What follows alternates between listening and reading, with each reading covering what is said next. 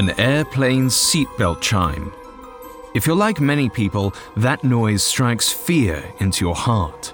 It signals that your flight might get dangerous, even deadly. Well, passengers aren't the only ones who fear the plane's seatbelt sign.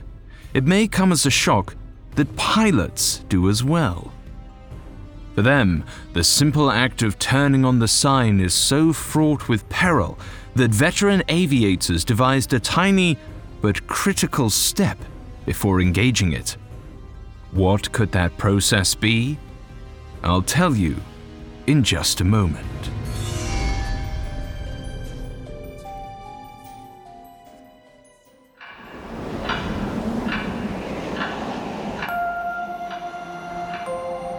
Welcome aboard, passengers. This is Superstitions, a Spotify original from Parcast. My name is Alistair Murden. I'll be your pilot today. Please fasten your seatbelts and place your tray tables in an upright, locked position. We're about to depart to a strange land where our darkest, most primitive fears are soothed not by logic, but by peculiar beliefs, rituals, and trinkets. So sit back, relax, and enjoy our non-stop service to the realm of superstitions. Today, we're exploring a secret practice that few people know about. Behind that locked and guarded cockpit door on passenger flights, pilots take part in an arcane ritual, one that involves the seatbelt button. Before engaging that little glowing switch, they rub it ever so slightly. Commercial aviators say it's their way of warning the plane, communicating with it. The things are going to get hairy. It's also an opportunity to ask the plane to protect them through impending danger. Over the years, the button has become a lucky charm to pilots, but only as long as they rub it. But what happens if someone forgets? In today's story, a hotshot new pilot learns a valuable lesson. Never disrespect the button or the airplane. You can find episodes of Superstitions and all other originals from Parcast for free on Spotify. Coming up, we'll begin the tale of a nightmare at 38,000 feet.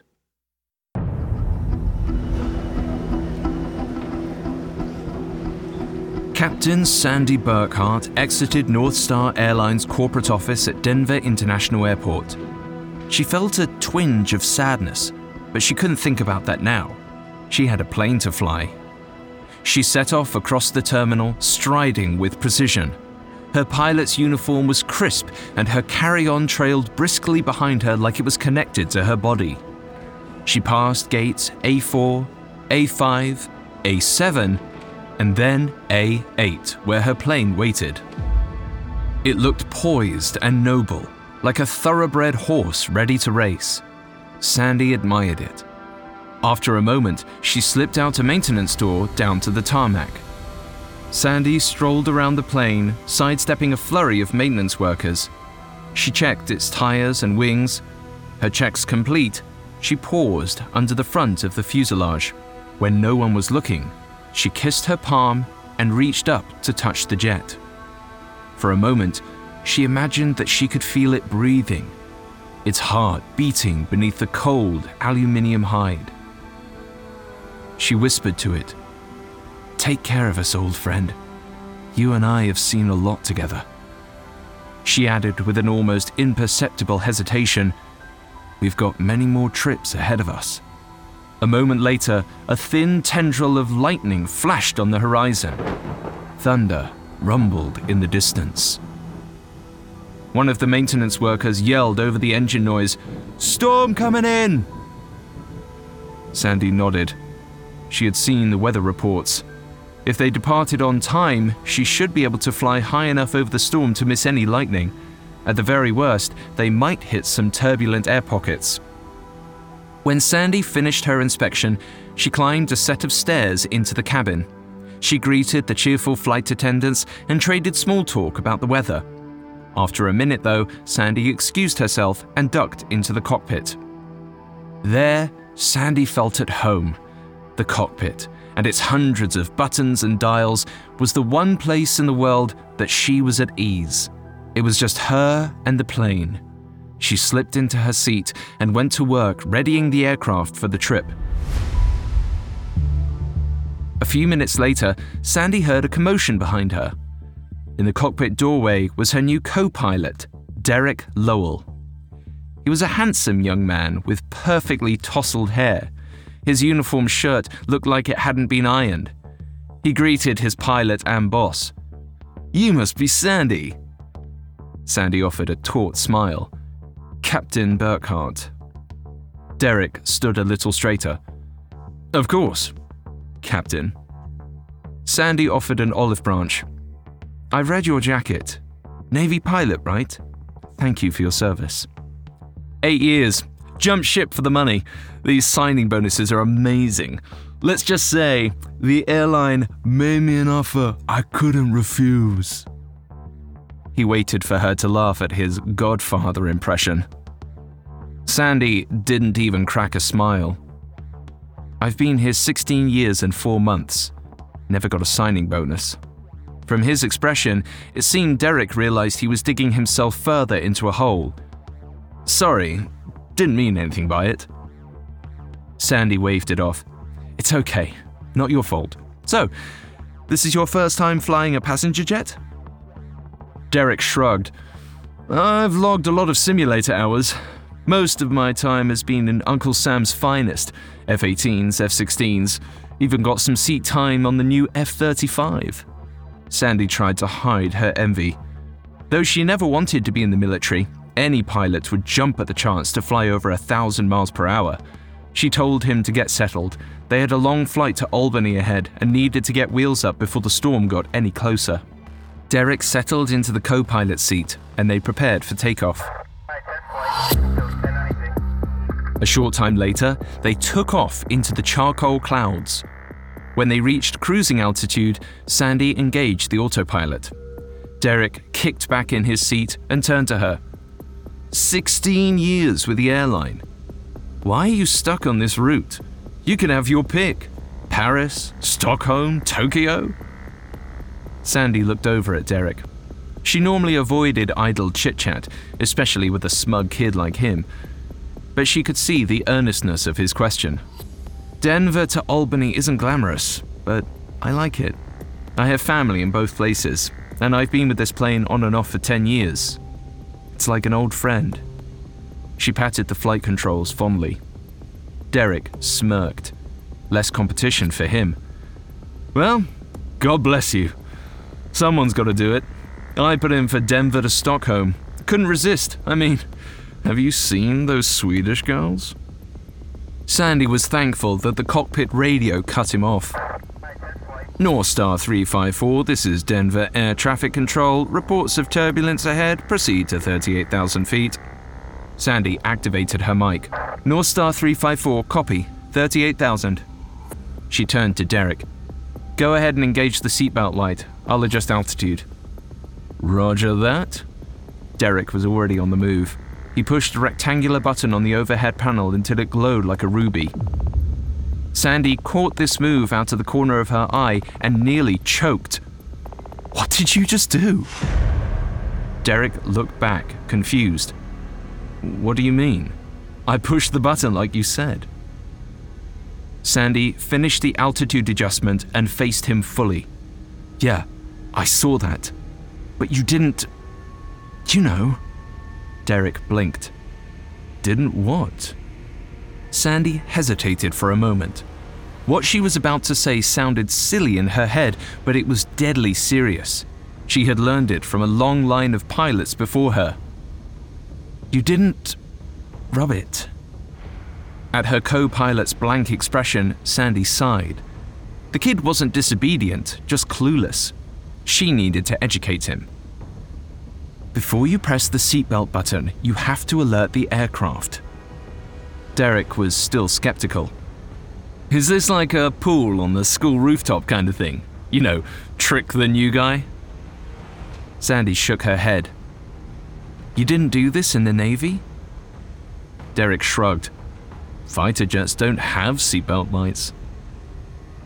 Sandy turned back to the controls, grumbling about how of course the airline gave her a co-pilot who doesn't know the seatbelt button rule. But the young man wouldn't let it go. Whatever. I survived surface-to-air missiles over Kandahar. Nothing's gonna happen to us over Nebraska. Just engage and re-engage it. That will just confuse the passengers, Sandy explained. It's fine. Just don't do it again. After that, the cockpit was silent. Neither one spoke for over a minute, which seemed like an eternity. They waited expectantly for alarms, buzzers, and flashing lights. It was tense and quiet, only the hum of the plane, until an alert echoed in the cockpit. Both pilots nearly jumped out of their seats. Derek yelled, "What's that?" Sandy relaxed slightly. The cabin intercom.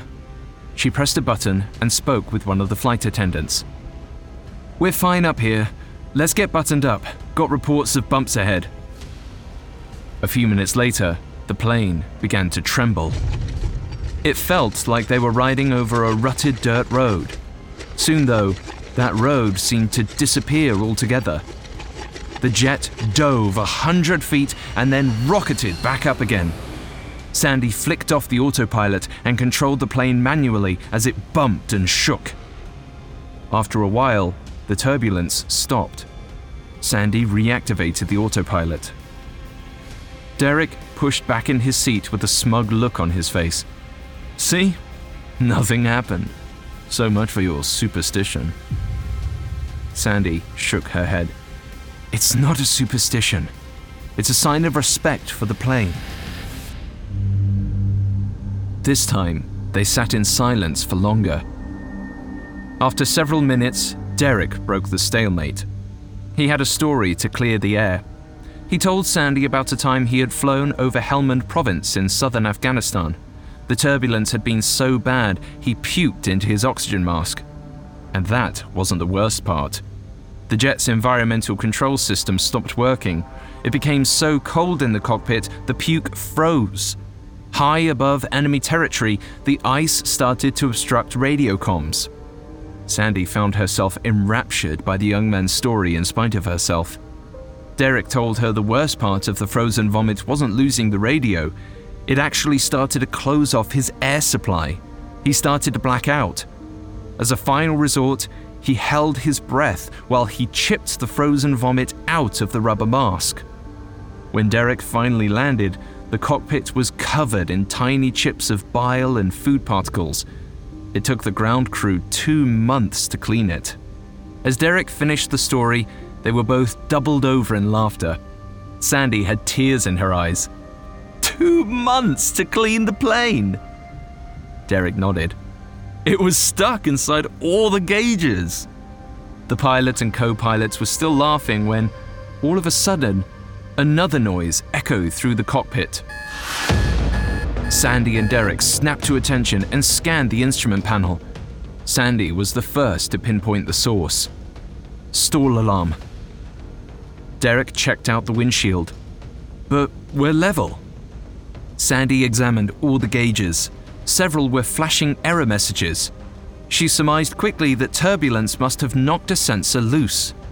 That's when the plane suddenly pitched into a nose-first dive on a one-way trip to a cornfield in Nebraska. Coming up, Sandy and her co-pilot tried to save a doomed plane. Listeners, this month marks 60 years since John F. Kennedy became the 35th President of the United States, ushering his already prominent family into the highest enclaves of political power. But behind their storied successes lie secrets and scandals so severe, if it were any other lineage, they would have been left in ruin. This January, to commemorate this iconic milestone, dig into the dramas of a real-life American dynasty in the Spotify original from Parcast, The Kennedys. Crime, history, mystery. This exclusive series from Spotify features your favorite podcast hosts, including me, examining one of the world's most formidable families from all angles. Whether it's assassinations and conspiracies, corruption and cover-ups, international affairs, and extramarital ones too, discover all of the Kennedy family's most controversial moments, all in one place. You can binge all 12 episodes of this limited series starting on Tuesday, January 19th. Follow the Kennedys free and exclusively on Spotify. Now, back to the story. Captain Sandy Burkhart and her co-pilot, Derek Lowell, wrestled with the controls of their diving aircraft. They were plummeting at a 60-degree angle, which felt like free fall. They could hear the passengers and flight attendants screaming beyond the cockpit door, but Sandy couldn't worry about that now. All that mattered was getting the plane leveled out. She tried to keep her voice steady as she spoke into her headset. "Mayday! Mayday! This is North Star 354. We are declaring an emergency." She yelled to Derek over the deafening sound. "Autopilot thinks we're in a stall." Derek yanked his shoulder straps to keep himself from flying out of his seat. "What the hell do we do?" Sandy fought to keep one hand on the bouncing yoke. Her other hand tried to manually adjust thrust and flaps. Nothing was responding. "You gotta reboot the software. Copy?" Derek searched the cluttered dashboard. His eyesight blurred as the plane vibrated uncontrollably. "Copy!" Sandy braced to take control. "On my mark. 3, 2, 1!" Derek strained against the G-forces to reach switches on the center console. "Autopilot reset!" Sandy pulled harder on the yoke, but the jet didn't respond. Out the windshield, Derek saw them punch into the clouds. They were engulfed in milky darkness. Derek felt his equilibrium disappear. His body fought to find which way was up or down. "What do we do now, Cap?" Sandy's heart raced too. She fought against instinct to panic. "Shut down the master power. Full reset." Derek breathed in gulps, fighting for air. "Turn off the plane." Sandy frantically checked and rechecked the gauges. "A sensor's stuck. We gotta reset. You can do it. It's the same as the F-35, same basic rules." Even in the dark cockpit, Sandy could see the blood drain from Derek's cheeks. She asked him what was the matter, and after what felt like countless seconds, he spoke. His mouth sounded mealy and dry. I have to tell you something." Sandy closed her eyes for a nanosecond to ease the vertigo. "Not the time! I need you on that panel!" Derek looked out the windshield with a 1,000-yard stare. "I never flew the F-35. He confessed that he flew C-9s, the Navy's cargo and package carriers. Sandy nearly fell out of her seat for another reason. "The mail plane?" All Derek could offer was a flat, "Sorry." Sandy realized the issue. The panels on C-9s were completely different than their jets. Derek explained, "I never lied in my application, just around people. No one gives a damn about the mail plane." Sandy wanted to punch him, but she couldn't reach at the moment. "I'll report you to the FAA if we survive this." Even as she said it, Sandy got chills from that one word, if. Sandy squinted against the vibrations to see the altimeter. It now read 21,000 feet and falling. She did the calculation in her head. They'd smash into the ground in less than 5 minutes. But suddenly, she had an idea. "Switch seats with me." He looked at her. "Right now?" Sandy unbuckled her shoulder straps. "Do it, now!" Derek released his belt and jumped up from the co-pilot's chair. Sandy pretzeled herself under the instrument array where the main fuse panel was located. She unscrewed it while Derek squinted to read from a binder of protocols.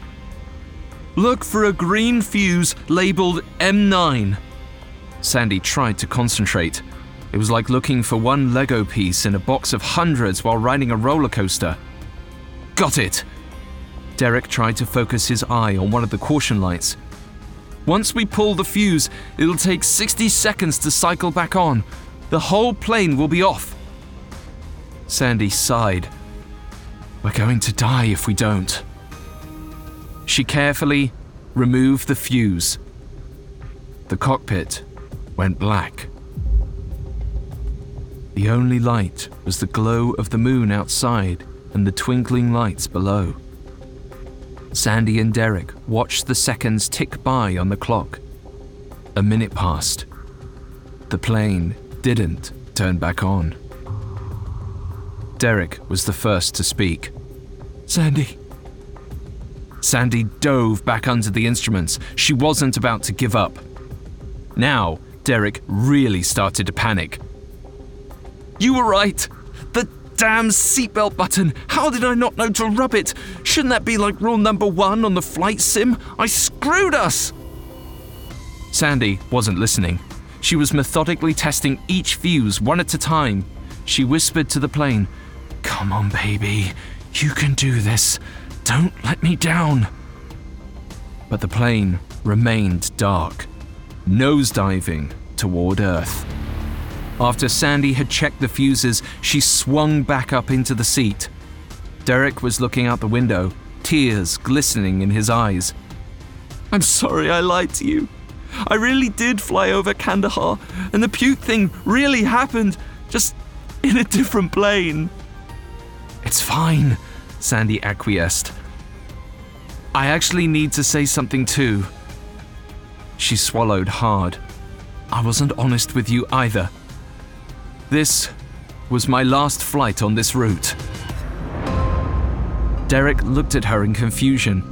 Sandy continued, "Not transferring to Paris or Stockholm like you want.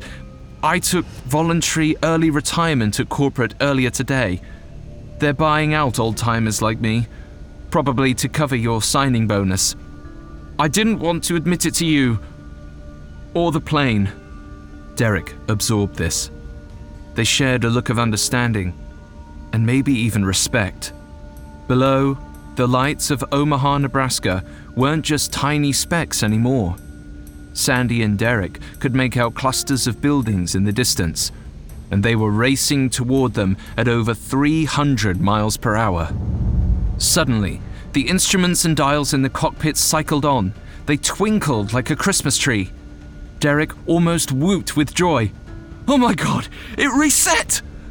Sandy slapped the dashboard enthusiastically. "Yes, that's my baby!" Both pilots strained against the flight controls. After a moment, the nose began to come up. The effort to pull the yoke became less and less. Instead of the ground ahead, they could see the horizon again. Sandy spoke into her mic. "Omaha Regional, this is North Star 354, requesting emergency landing." The plane touched down on a runway flanked by waiting fire trucks, ambulances, and rescue vehicles. Red, blue, and yellow lights bathed the whole scene in an otherworldly Technicolor glow. When the jet finally came to rest at the end of the runway, the passengers and flight attendants evacuated down slides. Sandy and Derek were the last people on the plane. Derek turned to her. "I may have only been a male guy, but I've known some tough fighter pilots. You're right up there with them." Sandy thanked him. She told him to go on ahead. She wanted a minute alone. When he was gone, Sandy admired the quiet hum of the cockpit. It wasn't just the nerve center of the plane, it was also the heart. She owed her life to it, in more ways than one. A thought occurred to her. She thought to herself, maybe I can postpone retirement a little longer. This old girl has plenty of flights left in her. She placed her finger on a single flashing button on the console, the seatbelt light. She gave it a lingering caress.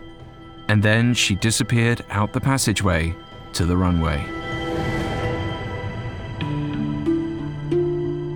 The practice of rubbing the seatbelt button is an obscure superstition. Even those of us who are steeped in the traditions of rabbit's feet and three on a match were surprised by this unique ritual.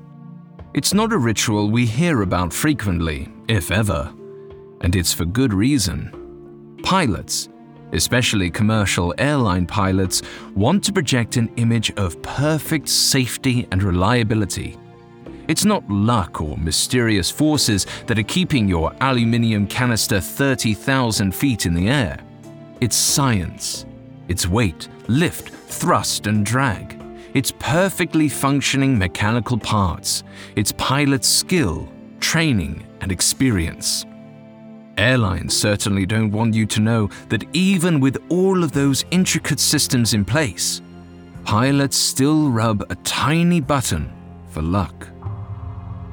At the heart of this practice is humans' complicated, age-old relationship with flight.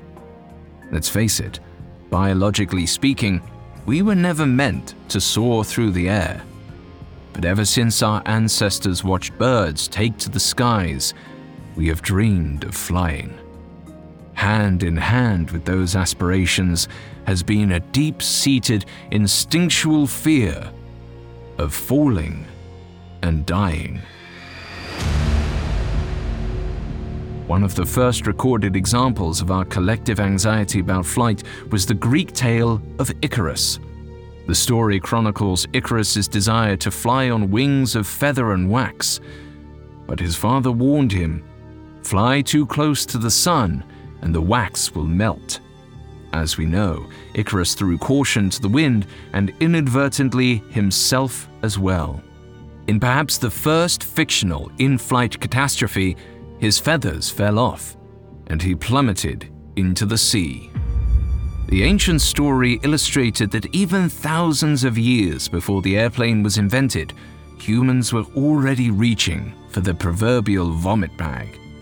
And it wasn't a good omen for human flight. Even as airplanes developed, air travel didn't become much safer.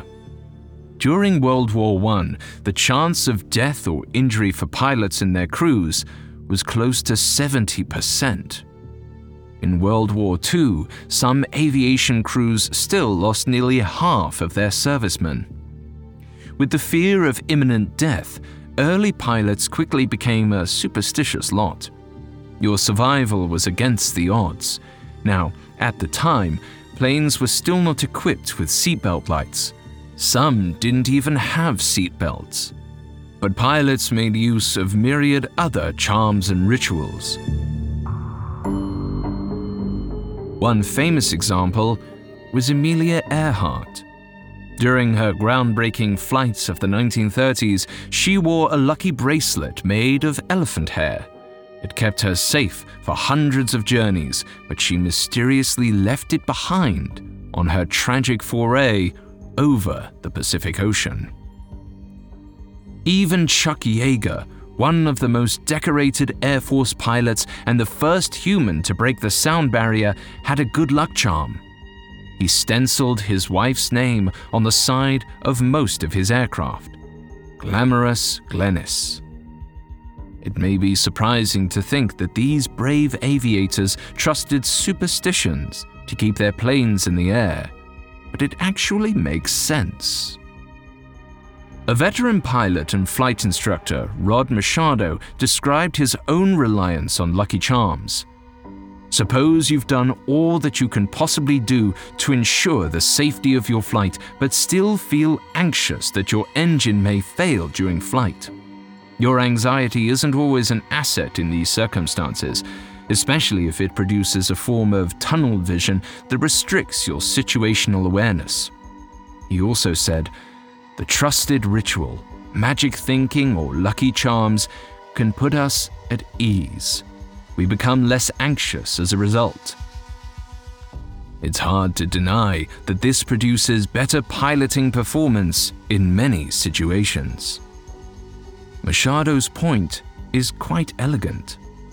On commercial aircraft, captains might have thousands of procedures to think about. Fuel levels, altitude, wing trim, not to mention hundreds of passengers in their care.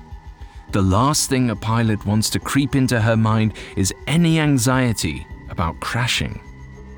In essence, the seatbelt button not only turns on a light in the cabin, it also turns off a pilot's fear. By rubbing the button, a pilot surrenders her anxiety to the plane and becomes a steadier hand on the wheel. So, dear passenger, the next time you're on an airplane cruising at 30,000 feet and you hear that iconic seatbelt tone, will your pilot remember to rub that little glowing button?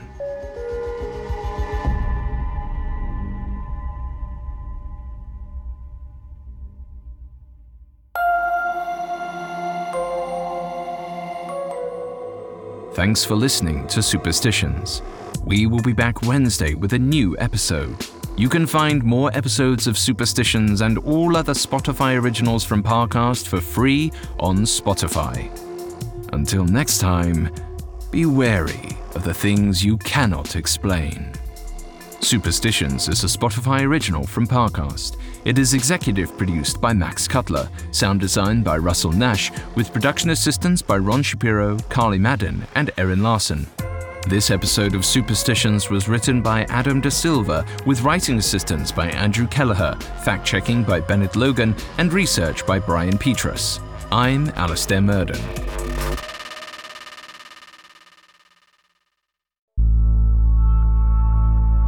Fact, fiction, fame. Discover the real story behind one of history's most formidable families in the Spotify original from Parcast, The Kennedys. Remember, you can binge all 12 episodes starting on Tuesday, January 19th. Listen free and exclusively on Spotify.